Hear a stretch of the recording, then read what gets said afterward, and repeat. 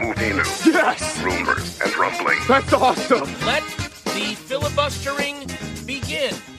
It's been just long enough, Mam Fam, to gather around the old campfire here and talk some movie news, rumors, and rumblings. We haven't done this in a long time. There's some things that have been built up over the past few weeks, but sometimes, the Mad Movie Marathon takes precedent.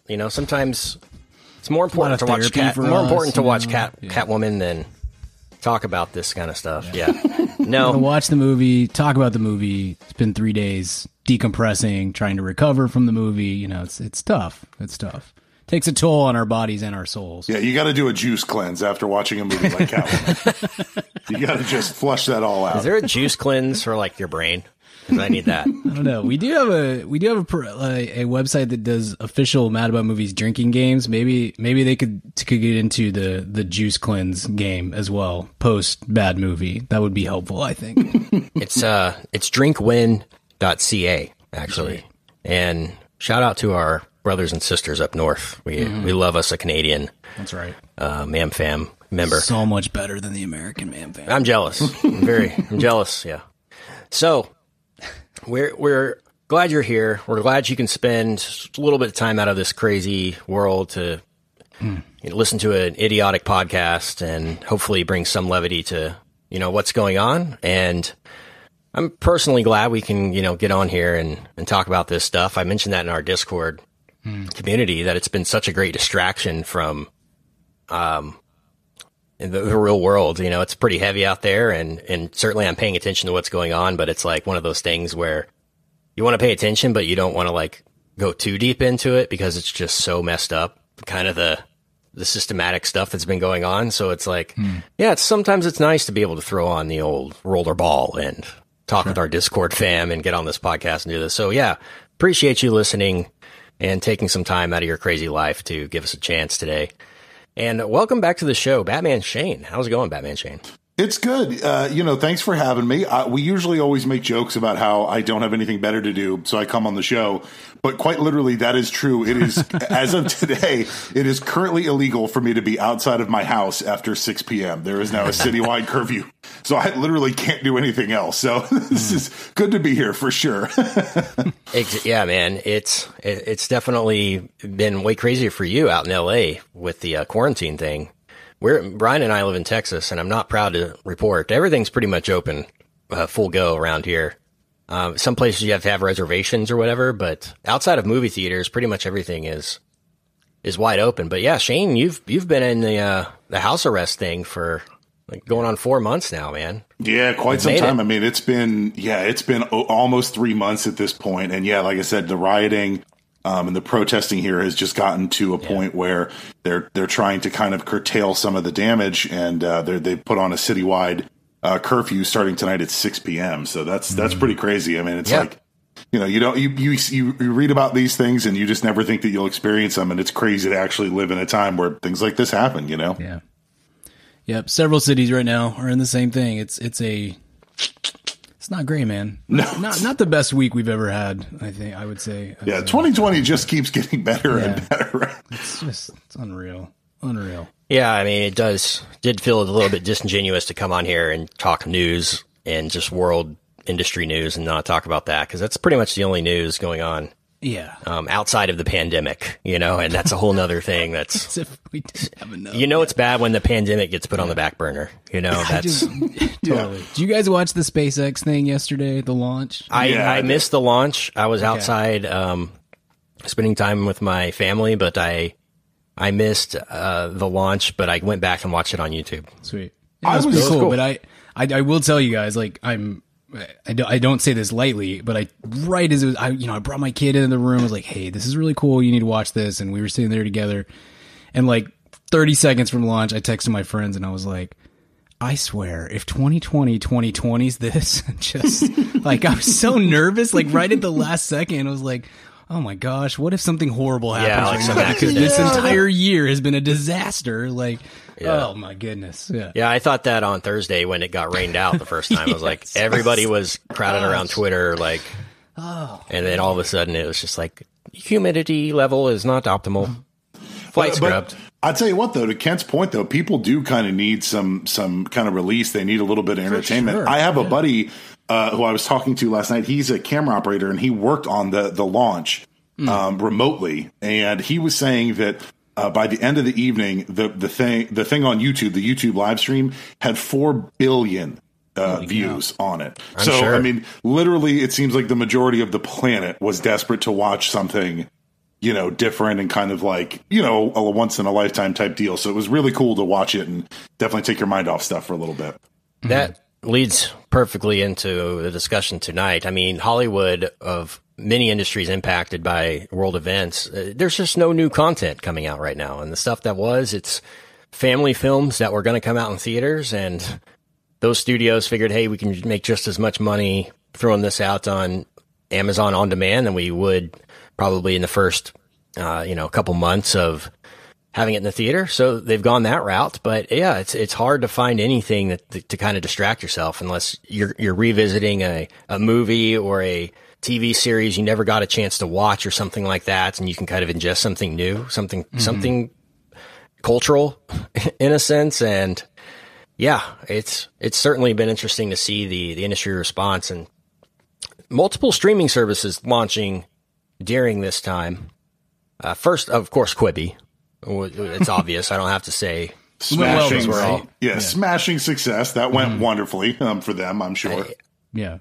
Bigger than Netflix day one, right? Is what I heard. It was. Okay. Yeah. The thing about, I don't know, Batman Shane, if you've heard this or we're on the episode where we talked about this, but we've been wondering what's going to last longer, the coronavirus or Quibi. Yeah, I'm absolutely convinced coronavirus is going to make it longer than Quibi. Okay. There's not a doubt in my mind. Got you on the record.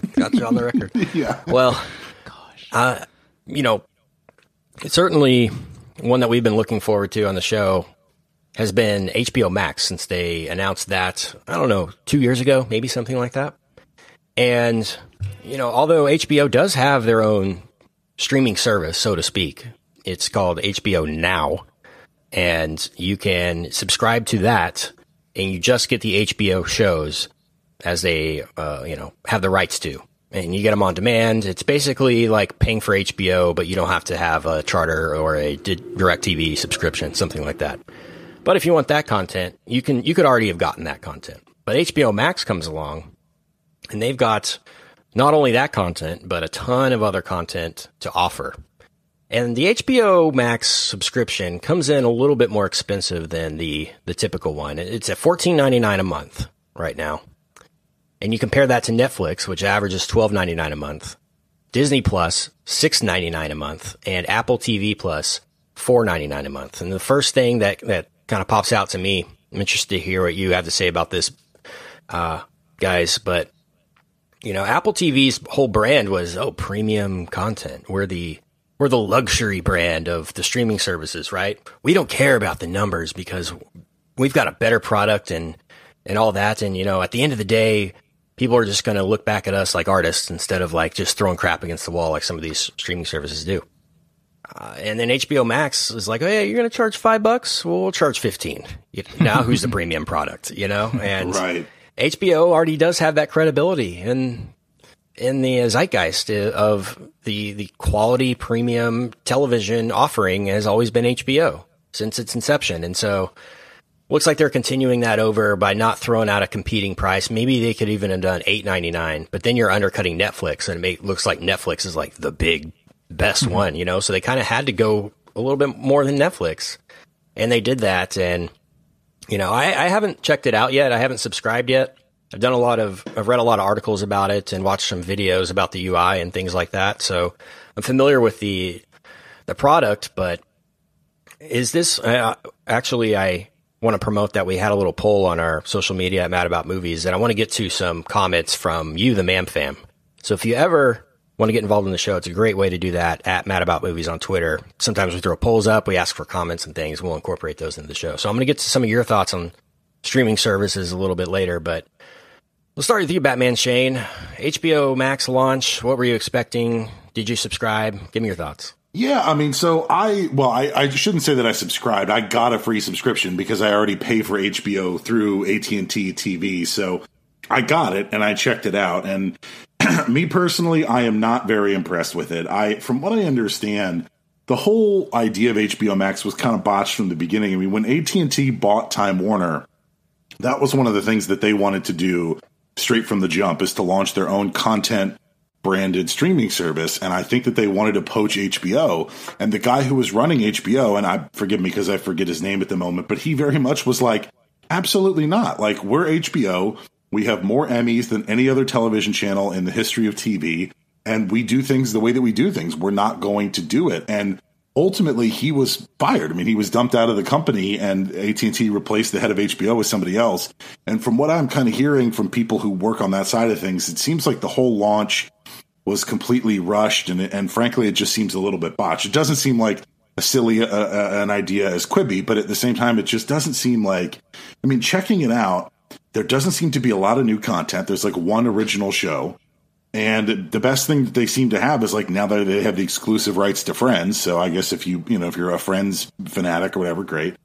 But the other thing that is disappointing to me, and I understand that doesn't affect everybody, but in a world where Netflix and Disney Plus and a number of other streaming services now offer 4K, high resolution, HDR, Dolby Vision streaming, or Dolby Atmos, it's crazy to me that Netflix or HBO Max does not offer any sort of 4K streaming at all. It's just HD streaming. So it definitely, I logged in because I got a free account, but after about 15 minutes, I left feeling completely underwhelmed by it. Wow, I didn't know the thing about 4K. You think, Shane, the reason for that, maybe they just didn't have those assets handy when they did this, and over time they'll add that, or is it just we're not offering this functionality at all at any point in the coming future? I do think that eventually they will add it. I mean, some of the movies that they have on there, right, Wonder Woman, whatever, those were all in 4K. They were shot in 4K. So it's not like the content isn't ready, just the infrastructure on the app wasn't ready. So I assume that will be eventually remedied, but still in 2020 to not come out with that functionality on day one, that seems kind of like a misstep, especially since Dolby Plus or Disney Plus had it, Netflix has it, and a couple of other streaming services have it as well. So I think they will have it eventually, but they haven't made any announcement as to when they plan to do that. Yeah, I saw a story come out this week that Disney and Disney Plus had to basically redo their infrastructure and how they're pushing out content so that we could watch The Simpsons in 4:3. And that seemed like kind of a big oversight at the outset for Disney Plus. But, I understand why they would want this enhanced widescreen content too. This HD. Oh, you could watch The Simpsons from 1993 in HD. Great. And it looks better. And so, but they didn't think about the backlash of people that wanted to watch that content in its original format. Well, and also it seems a little strange because some of the old Disney films that are on there, Snow White, or right. Dumbo, those are all 4:3 full frame as well. So I haven't looked, but what were they doing with those? Yeah, that's a good question. And maybe it's so that they could give people the option of doing a 4:3 or a 16:9. Because I remember on the Simpsons World app, before all the rights went over to Disney, the Simpsons had their own app where you could watch all seasons of The Simpsons. And on that, there was a menu, like you just swipe down on your Apple TV or whatever, and there was a menu that said 16:9 or 4:3. Like you could switch between the two. So maybe that's the functionality that they're bringing to the table here that they didn't think about. But you'd have thought they would have just looked at that at that Simpsons app and said, okay, what are they doing here? And what are the features we can kind of carry over to our system? But yeah, that's interesting that, the quality and the picture aspect ratio and things like that can keep somebody from subscribing to their service. Those are things they probably don't even think about at the outset, but things like that keep people from spending money in the long run on a monthly thing if it doesn't have all the features that they want. So Brian, did you? Yeah, can I offer a counterpoint to that? Yeah. No one cares. Yeah. I mean, honestly, I'm not trying to be rude to you guys. Most people I know don't have a 4K TV. Most people I know do not care about the ratio whatsoever. And so, I mean, yes, in a grand scheme of things, make it useful to all people. I mean, there's no reason why you shouldn't just have both options if people care, but I know that this is like, I don't know, just almost like the scarlet letter. You're going to brand me for saying this on a movie podcast. Do not care about aspect ratio whatsoever. The only time I care about it is when it's something like that Transformers movie, Kent, when you did that video for that made complete sense, because that was like almost going out of their way to do things as stupidly as possible. And that is jarring to the eye. I would almost unanimously, I would rather have something that is shot in full frame, widened to look good on my TV. I don't care about the 4:3 thing, and I would imagine that. I mean, I'm just making up a number because I don't have a scientific study in front of me, but I would guess 85% of people do not care. Oh, I'm sure it's that much. I'm sure it's that high. So I would venture to guess that it's even higher. I mean, yeah, I think for sure. I think I'm probably being on the low side. Well, Shane talks as like, and he would not disagree with me saying this, like the movie tech nerd of the show. So like that's something he would go look for.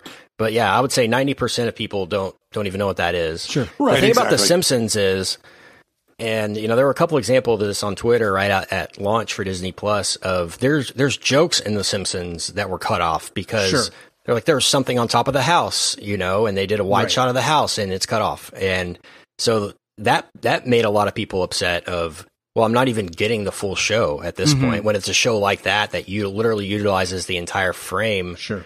You know, I've watched Seinfeld in widescreen. That's a pan and scan like restoration, and that's fine. That's completely fine. I've never noticed something that's out of frame or cut off weird or anything like that.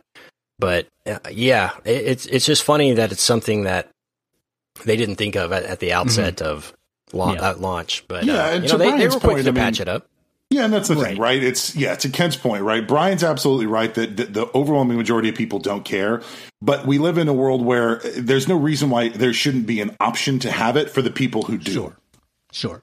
I just think anytime you have a service like this launch, people just lost their minds when Disney Plus first launched because it didn't work, 100% of the time immediately. And it was like, well, duh. No, of course it wasn't going to be perfect right out the gate because this is a huge undertaking and tons of people are, all these sorts of things. It's like, and then within 2 days, it was like, actually, Disney Plus is pretty cool. And so, that's my take. I'm sure they will add 4K technology at some point. I'm sure they will figure out some of these gripes that we have or that the average person has. The selling point for this is you're getting HBO. You're either getting HBO for free with the old shows and the content that you want to see, or the other way around. You're getting whatever. You're getting Wonder Woman, you're getting Friends, you're getting all these things for free with your HBO subscription. Because an HBO Go wasn't it $14.99 a month, or at least $12.99 a month? I mean, it was pretty close one way or the other. It's $14.99 a month, so, I think, to subscribe to HBO or HBO Now, whatever. Right. And the Friends thing is a huge pull. I know that we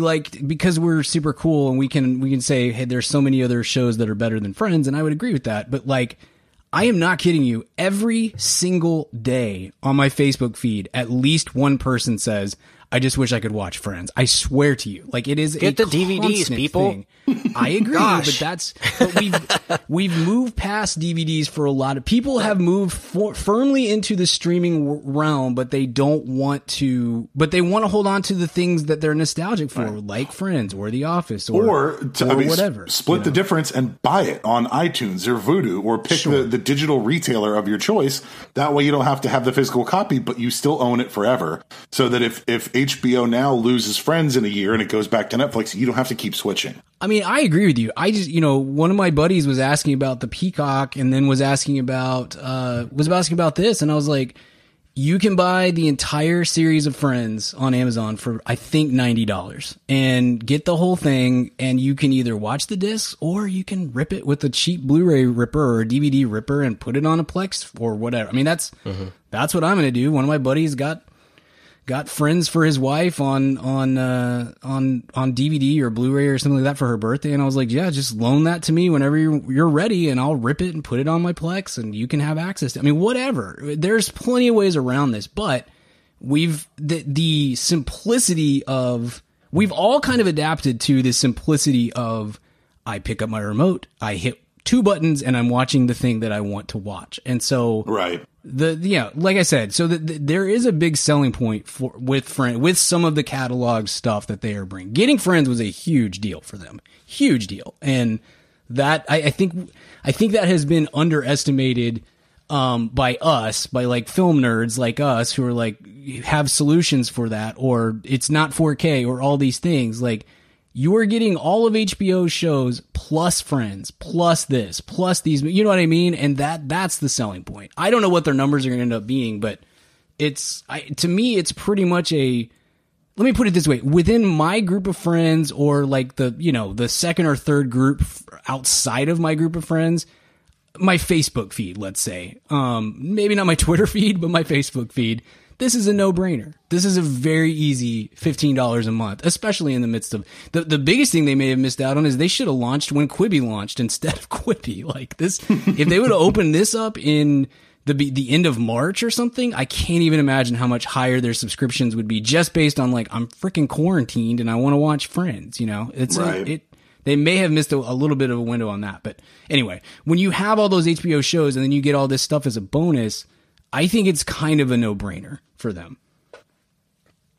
Yeah, and they do have the library of some other stuff too, right? That we haven't even mentioned. They have the Harry Potter movies on there. Do they have those out at launch? I didn't know if they would have. They do. They do have them at launch. Did and they also, and they also have the DC universe. And what I mean by that, not just the DC films, but they also have some of that original DC content from their streaming app that was like from a couple years ago, like Doom Patrol. And I think they have like Titans and some of that stuff. And if they don't have them now, I know the plan is to eventually bring all that stuff back. So yeah. So the hubs on HBO Max, the content libraries, they have HBO content, DC, Sesame Street, Turner Classic Movies, Studio Ghibli. Oh, yeah, that's another huge one too, right? All those Hayao Miyazaki films, right, that have never been available to stream before, ever. Cartoon Network Collection, Adult Swim, Crunchyroll, and Looney Tunes at launch. So those are the ones that they're bringing. Is Criterion in there too? Did you say that one? I'm sorry. I didn't see Criterion in this list, but I wasn't sure if that was might one be in there now. I know that's they its have own Criterion Channel. So if they do, maybe they do a Criterion Collection, something where it's like 25 movies and they rotate them in and out. But I can't imagine all of Criterion being on here because that's a huge loss for them for that. Yeah, I think Criterion is like an add-on with Hulu that you can get. Okay. I think that's kind of under the Hulu wing of stuff. But they do have, I think Kent said Turner Classic Movies, so there's still going to be some, Citizen Kane's on there or whatever that you can watch, which is cool. That's a whole nother wing of the audience. That's cool that they have that. Totally. Yeah, that looks like they've got a Charlie Chaplin section on here already.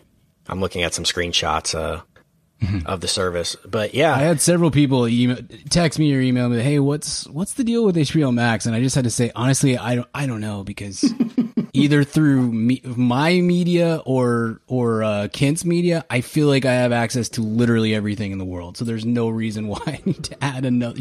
I haven't really explored it. But, for people like us, we probably own all the TV shows and movies that we've bought over time that we kind of want to watch. So. That kind of leads to our fam questions here, because, some people aren't going to try everything out. Some people are going to be have a little bit more of discretion in what they do and in what they choose to subscribe to, because there are a lot of choices now. That's kind of the thing, is like, how many more options are people going to subscribe to? How many is it? 5? I'm going to have 5. I'm going to have 1. And whatever one has the best, I'll do that. So I put a little poll out on our Twitter that says, if you could only have one streaming service for the next year, just the next year, knowing what we know right now, as of the end of May, what would it be? Quibi, right? Definitely one.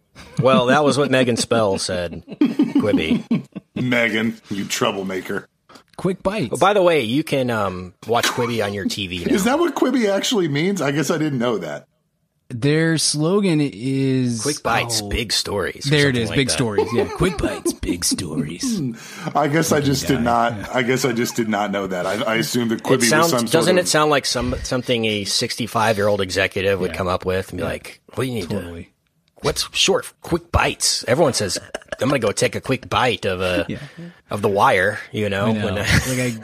I can't even watch one TikTok without some teenager being like, "Quibi." And you're just like, gosh, okay, I get it. Oh, good Lord.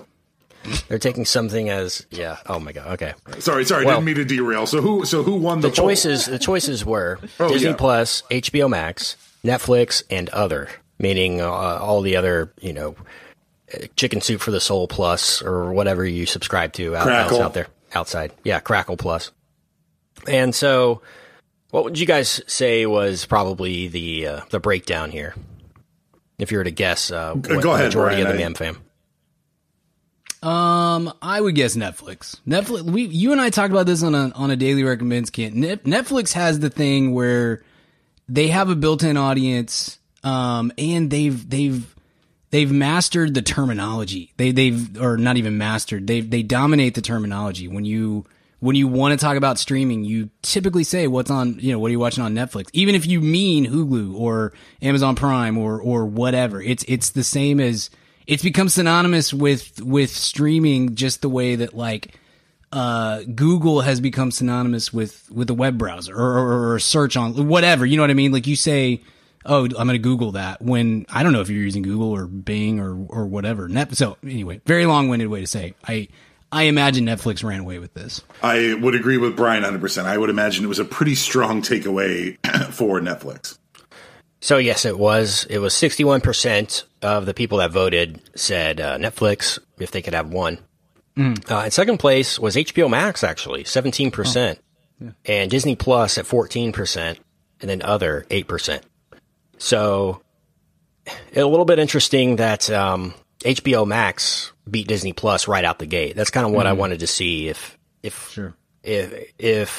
we only have a week with HBO Max, but we know what we know about Disney Plus. I was wondering about Disney Plus, and I've seen some of this put out there too in our social media circles of, I love Disney Plus at first but once I binged all the MCU and Star Wars and and Pixar that I wanted to, I was like, oh, okay, now what? Right. And I assume the shows like The Mandalorian coming back will keep people around, but the great thing about Netflix is that every weekend they have 2 or 3 or 4 shows that people know that have new seasons or are wrapping up or debuting or something like that. So they certainly have the original content straight to streaming services platform cornered, I would think.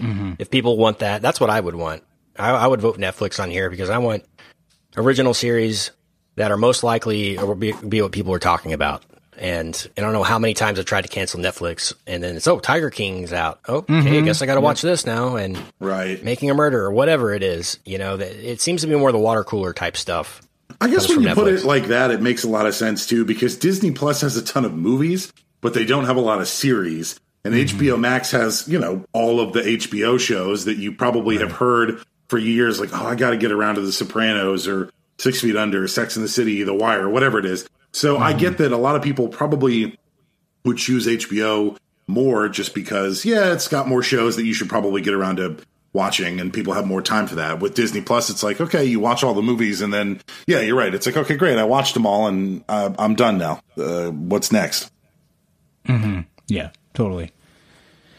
Disney, they're it's not a downfall because, they're Disney, but they have not been able to, so far, replicate Netflix's speed with which they drop something new that is culturally significant, even for a week. You know what I mean? They had The Mandalorian. They've had a few other things that are pretty cool, and they will have that again because you've got all these Marvel shows that are going to come at some point in the next, maybe this year. I don't know. Maybe Corona has changed some of that, but in theory, you'll get some of that later this year. You'll get a bunch next year. It'll keep going like that. You'll get Mandalorians. You'll get more of that content. I think they will build to that.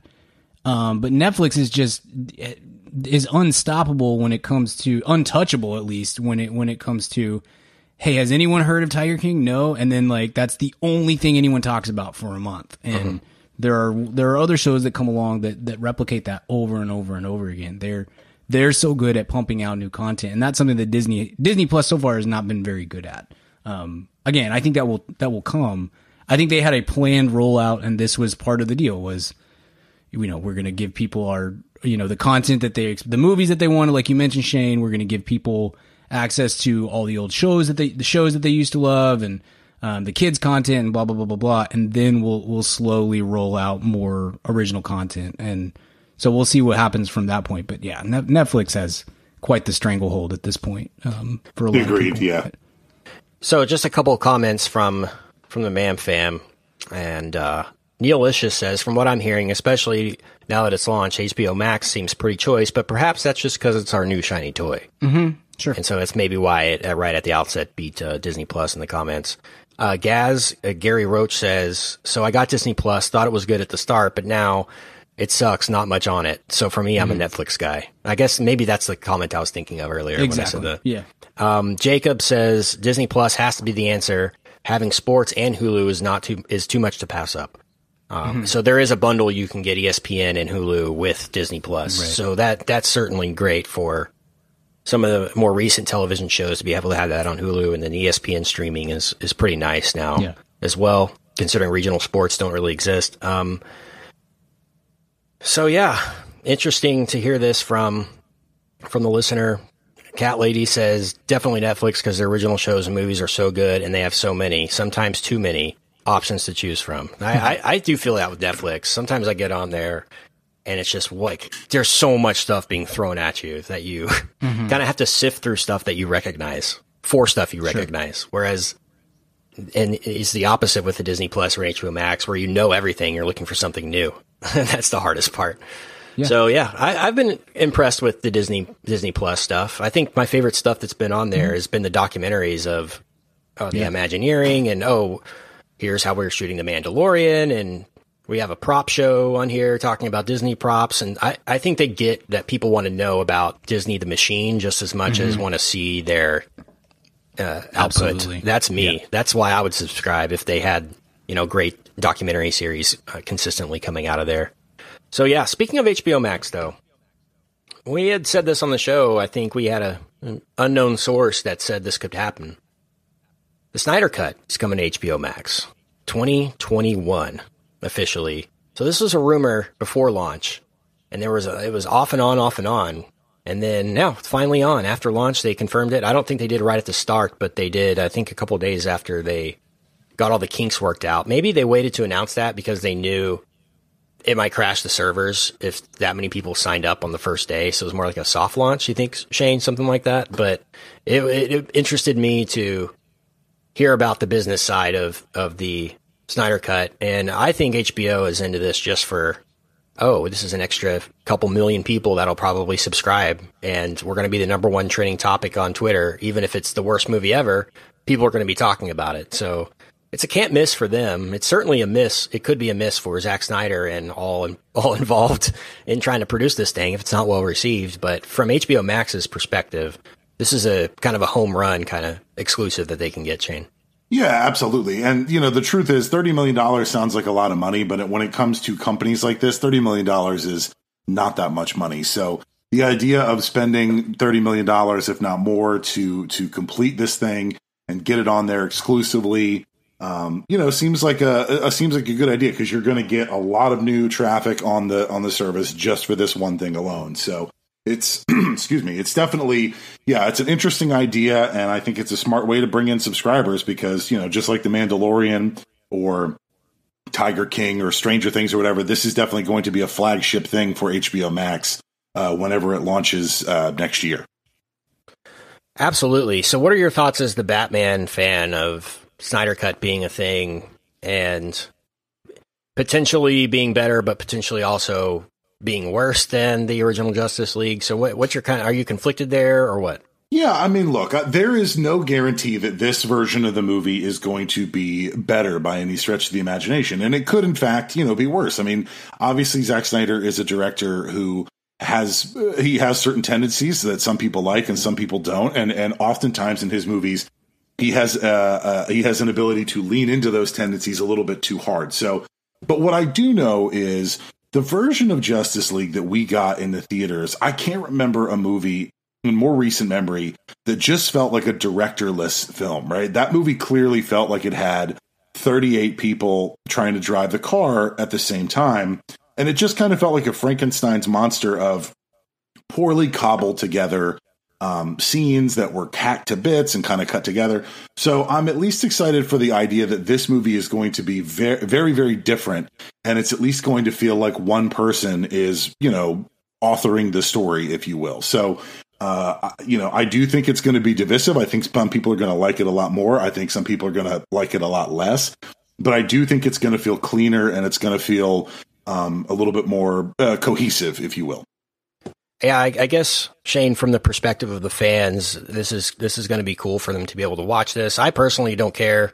Don't think it's going to be any better. There's nothing Zack Snyder has done to prove he's a competent director at this point. And so for him to pull a masterpiece out of his butt, it would be very shocking to me, not to mention the circumstances that kind of happened around why he left the project to begin with. And now it just feels like nothing but a cash grab for all parties. And I understand he wants his credibility, but you know what? I would rather have the credibility of having the Snyder Cut and saying, yeah, mine was better and you'll never get to see it. It sucks. I think that's cooler and more mysterious than us actually being able to see it and judge it for ourselves, because I'm sure it's going to maybe betray what people thought this was in terms of a DCEU and things like that in many ways, because there will be different plot line stories and where they built from that into other movies and stuff. It might kind of alter the canon, if you will. And so from that perspective, I don't know, I'm very skeptical about this, but I really don't care. I'll watch it, of course. We'll probably do an episode on it with you, but I'm not a DC fanboy, and if you are on movie Twitter at all, I think that the hashtag release the Snyder Cut has become sort of a meme in its own right, and so that's part of the reason. So it's like, gosh, man, this freaking ding dong was so good from these love Little Debbie's hashtag release the Snyder Cut. It's just like, it's just like you just throw it onto everything and it's become this, it has a life of its own. It doesn't matter the context. I think adding that to any tweet is funny. I have to disagree slightly that the concept of saying that my version's better and you'll never see it is a good idea. That's the exact same thing that Josh Trank said in a tweet, and that was not a good look. So yeah. It's hard for me to doubt that his version would have been better, but it certainly would not have been an MCU level movie. I think it would have been way darker even than the regular Fant 4 stick. But I think the speculation for fans to think that that's the case is much more rewarding most times for the director than them actually seeing it and then judging it. Yeah, absolutely. Yeah. Yeah, no, you guys know where I stand on this. I am adamantly, I think this is stupid. I think honestly, I think this whole thing's been pretty gross. I'll try to keep it, I don't want to go as hard as I went in our Discord, but the reason he dropped out of the movie is because his daughter committed suicide. Like, that's an awful, horrific, tragic thing to have happen to your family.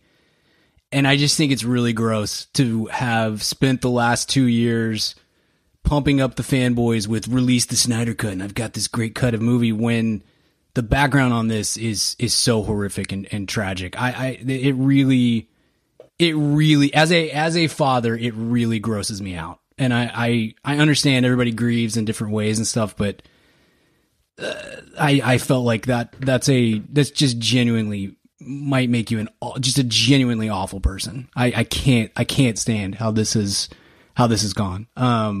And and for even setting that aside,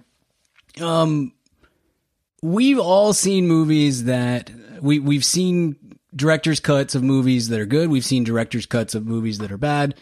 And some, let me rephrase that. We've seen good movies and bad movies have director's cuts, and sometimes those director cuts are better and sometimes they're worse and blah, blah, blah, blah. I don't know that I've ever seen a director's cut of a movie that made a bad movie, a very bad movie, into a good movie or vice versa. There is a process for a reason. And the idea that he's getting to make, and this is not what you're saying, Shane. So I'm not throwing this at you. I totally get where you are coming from on this.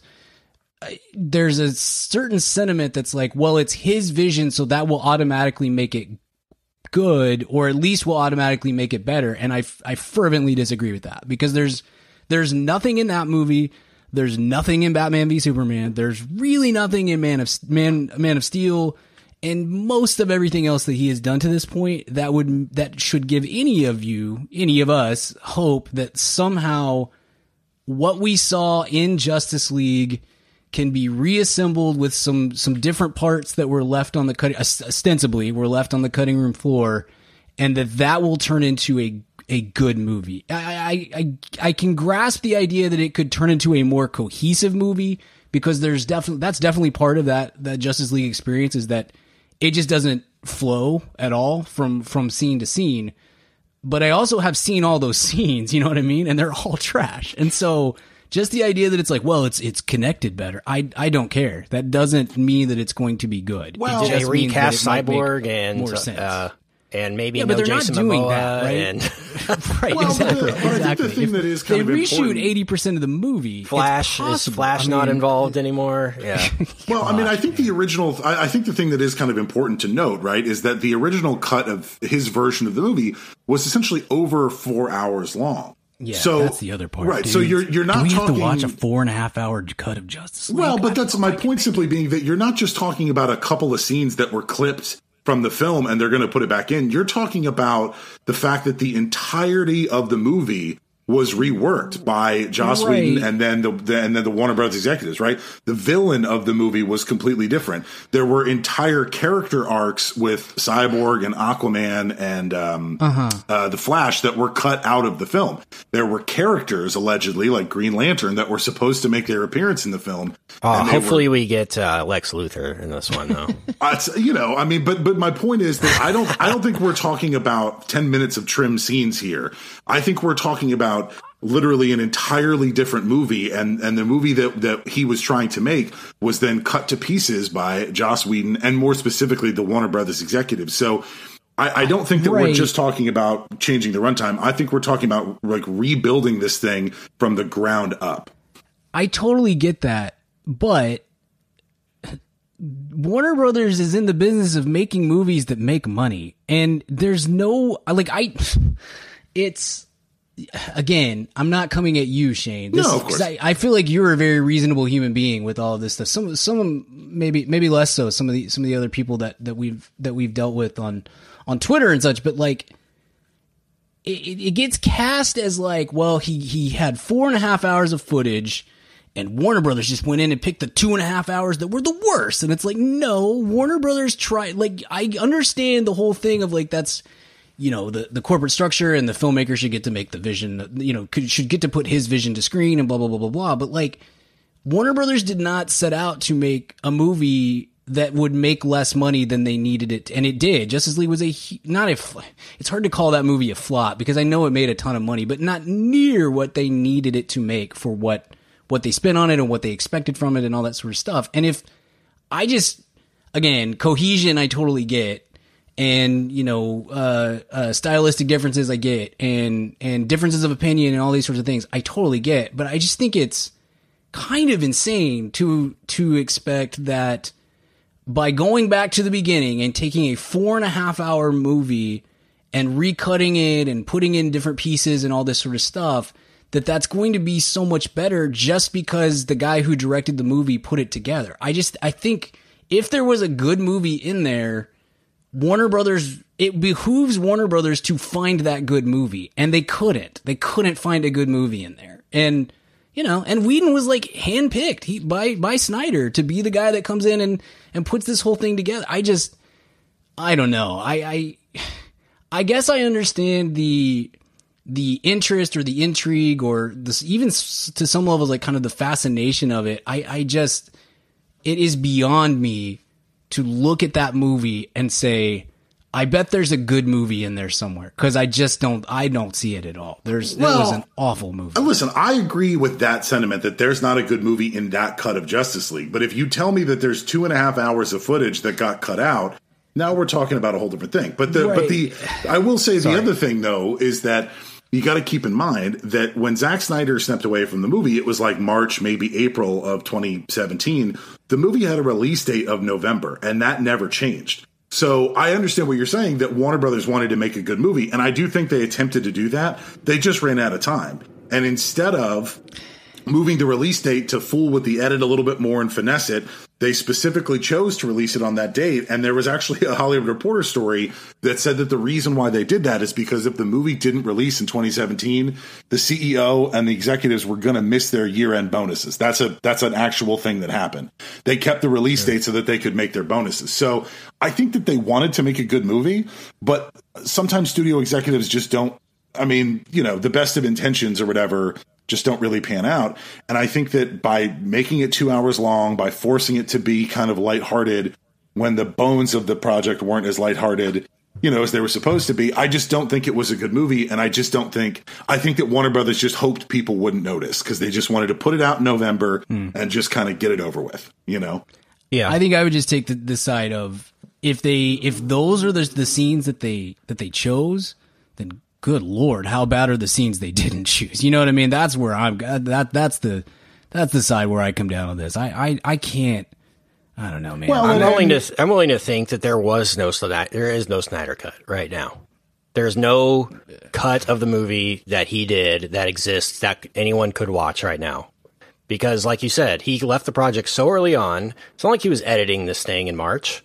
They were still in principal photography when he left the project. I bet he's literally just taking all the stuff that they shot, guys standing against blue screen plates, things like that, and he's trying to use his original script, probably, and his original storyboards to put the movie back together, essentially. It's not like he had a cut. It's not like Zack Snyder turned in a cut to Warner Brothers, and they're like, oh, this sucks. Let's chop it up. Let's chop all these scenes, get rid of this scene, and then put it out. Warner Brothers was the one, and Whedon, with, as Snyder as a producer, but again, he's not in the edit room as a producer or whatever when he stepped away. They put this movie together.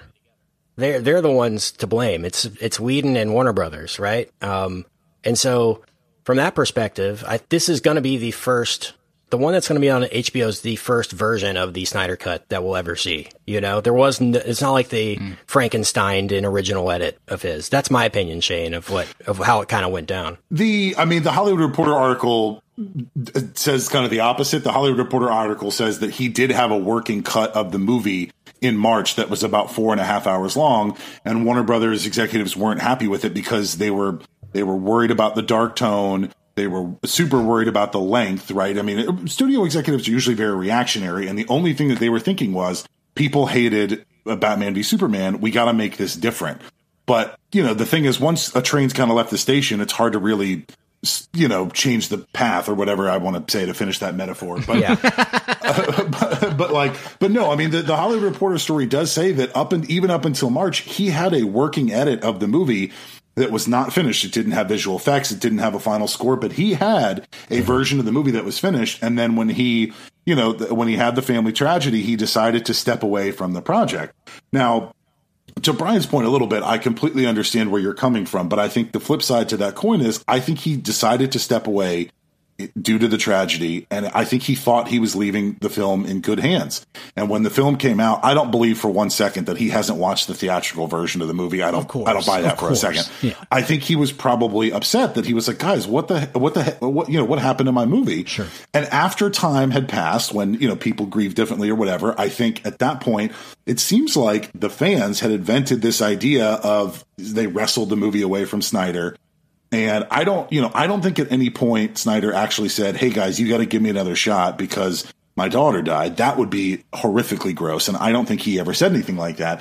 I think it was just the fans were so upset with how bad Justice League was. They kind of invented this idea that, he had a working cut of the movie that was, done before he left. And that actually turned out to be true. And then as time passed, he kind of started going, yeah, you know what? That is true, guys. Like I did have a version of the movie. And as he decided he wanted to start to get back to work, because he is working on another movie for Netflix right now. It's done. I think it hasn't debuted yet, but he's back to being a working director. And I think as he got back into kind of that working mode, maybe he did kind of think, you know what? I really thought I was leaving this in good hands. And clearly I didn't. They kind of tripped on the 5-yard line and messed this thing up completely, So flip side to your argument, Brian, is I do think that the idea of touting your family tragedy is gross, but I don't necessarily think he did that. I think that he stepped away, but he decided to do it because he thought it was going to be fine. And then it turns out it wasn't. They kind of screwed this up. Yeah. If there was a cut in March, I'm kind of with Brian on the fact that I'm pretty sure Warner Brothers would have taken the best of that 4 hours and tried to make it into something. This is a post Deadpool world. If it was too dark or gritty, they're like, okay, there's nothing that says an R-rated superhero movie can't do $500 million, right?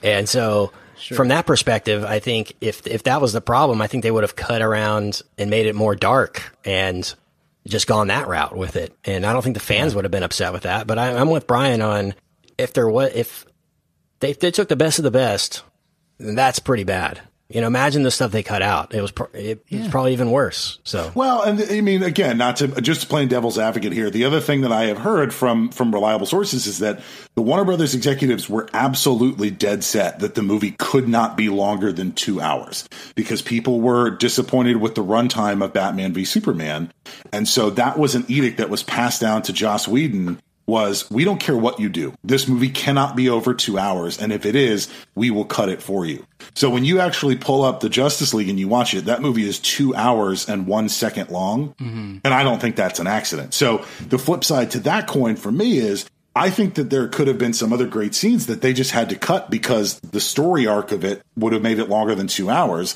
And they decided, well, you don't need this to understand that they're fighting Steppenwolf or whatever, so it's got to go. But it just would have made the movie 2.5, 3, 4 hours long or whatever. And that's why it got cut. Not that it was garbage. It was just that it was a story arc that they didn't have time for, and they just cut it. You know, it's like stripping a car for parts just down to the seats and a steering wheel. Yeah, like, I mean, outside of even considering, like, the bonus, I get all these things. I just think coming from what they came from with those movies and Wonder Woman really being the only one that got it on all levels, that made money, that made a lot of money and also was relatively well received and all this sort of stuff. I just think there was a sense of, like, let's just get out of this. Let's be done. And that furthers the opinion that, like, the cut that they had to work with was not good. And I totally understand. We got to cut some scenes that are maybe actually good scenes, but they don't flow. We got to keep this to 2 hours or whatever. But I don't know. It's really hard for me to look at Justice League and at all the other movies that we have seen in that run and say, yeah, I bet there was a really good one in there somewhere, and they just didn't want to find it. You know what I mean? I don't know. That's a tough sell for me. So. But I guess we'll see when we have to watch a 4.5 hour movie that I do not want to see it. Right, and that's kind of what I was going to say was that, you know, the good news about this is we're going to get a chance to find out, right? I mean, I think that's the worst news. But sure, I got it. But ultimately, we're going to get a chance to find out, which is kind of exciting in the sense that we're going to find out if you guys were right and that there's absolutely nothing of value in this, or if you know, I'm not saying that I'm right, but or if there was something more to this movie and it was kind of hacked to bits. So now let me ask you guys a question. In the article, they did say that they were deciding if they were going to do this as like a huge movie or they were going to turn this into like a mini series, essentially. Would you guys have a preference as to like watching this in one sitting versus, you know, if they did like 4 or 5 episodes or whatever? I would rather poke my eyes out than watch a miniseries of Zack Snyder's world for Superman and such. That sounds like a deep level of hell to me. I mean, depending on how they broke it up, I think I'd probably watch it broken up. Rather watch it than sit there for 4 hours in a row and watch it. I think I'm with you, Ken. I think I'd rather watch this as episodes. And just kind of get a little breather room in between it. And at least we can all agree that the best news of this is that we are going to get rid of Henry Cavill's creepy mustache, CG. All that stuff is going to be gone. I'm sure of that. So bring back this. I go the opposite. Superman needs a stash. Let's go, man. He grows a stash when he dies. Add a stash to the non-stash scenes. I'm okay with that. Yeah, I'm in. That's great. So much better. Yeah. That would be. Yeah, I think my real answer to that, Shane, is like, how about make a 2.5 hour cut that is good? How about that? Yeah. Let's do that, because we do not need. I mean, I advocate for long runtimes when a movie justifies a long runtime. Justice League does not justify a long runtime. We do not need a 3-hour cut of Justice League. We do not need a 4-hour cut of I'm not quite the same as like the studio of like, get this to 2 hours or we're done, but like, let's find a way to tell this story in a reasonable time frame. And 4 hours, 4.5 hours, that's not it. It's not it for me. Sure. I mean, look, I disagree, but the good news is we're going to get a chance to find out. And I'm super excited that in 2021, we're going to come back and we're going to talk about it.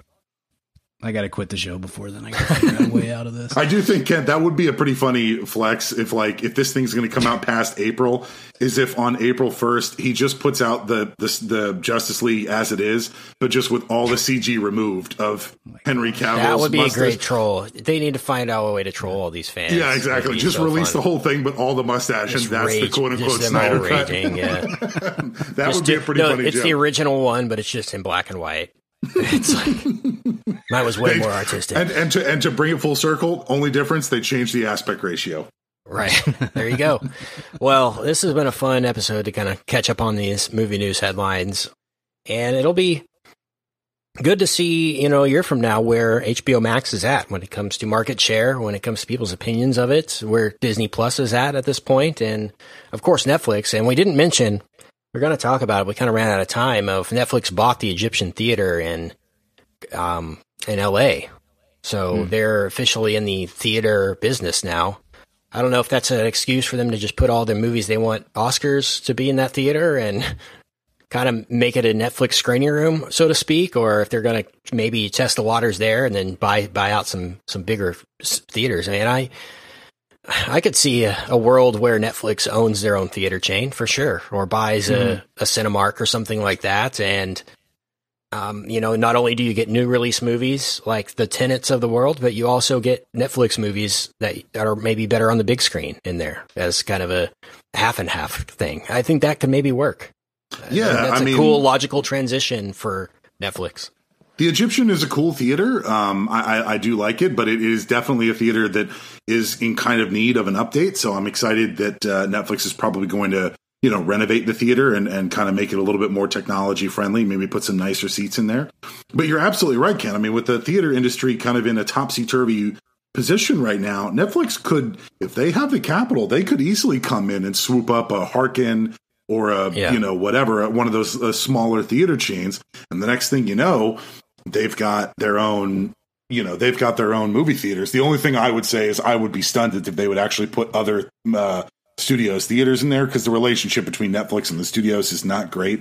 So I don't think Netflix would play like a Tenet or whatever. They would just only exclusively play their Netflix movies. But the interesting thing would be, would they charge additional for that, or would all you have to do is just show your Netflix subscription? You're a Netflix subscription, and then you just you just go right in for free. They only make money off concessions or something. God, that'd be really cool. Yeah, I mean, that seems like it's like a reasonable dine-in theater kind of thing. Yeah. Totally, that seems like a reasonable way to make some money. So who knows? But I think it's cool. I'll definitely, when they reopen it or when they relaunch it, I'll go see something there for sure, and I'll report back.